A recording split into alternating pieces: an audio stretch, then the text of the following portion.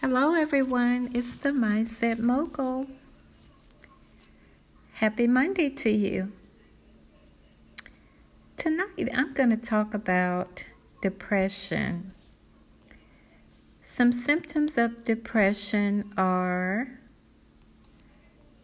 hopelessness, fatigue, loss of interest in activities, anger, headache, irritability, severe sadness, stomach ache, not eating enough, overeating, lack of sleep, or staying in bed sleeping all day, not wanting to get up.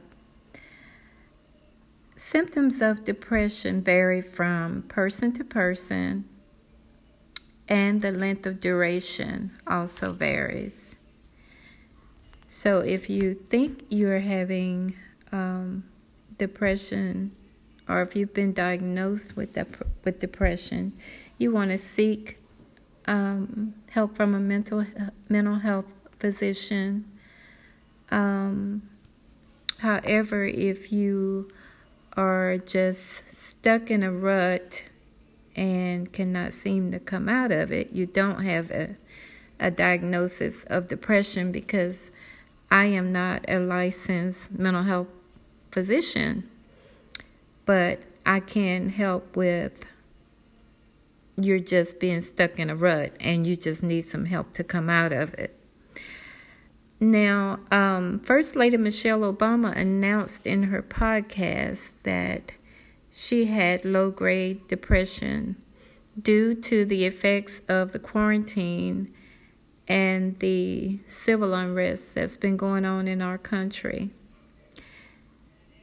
Depression does not discriminate. Anyone can have symptoms. Even people that you least suspect, somebody can be smiling and still depressed. So you cannot go by the look on their face. But I just want to give you an overview of depression, the difference between depression or just being stuck in a rut and being sad. So if you would like to consult with me, by all means, my email is you@ruthtransformation.com, and I can be reached at 678-879-6007.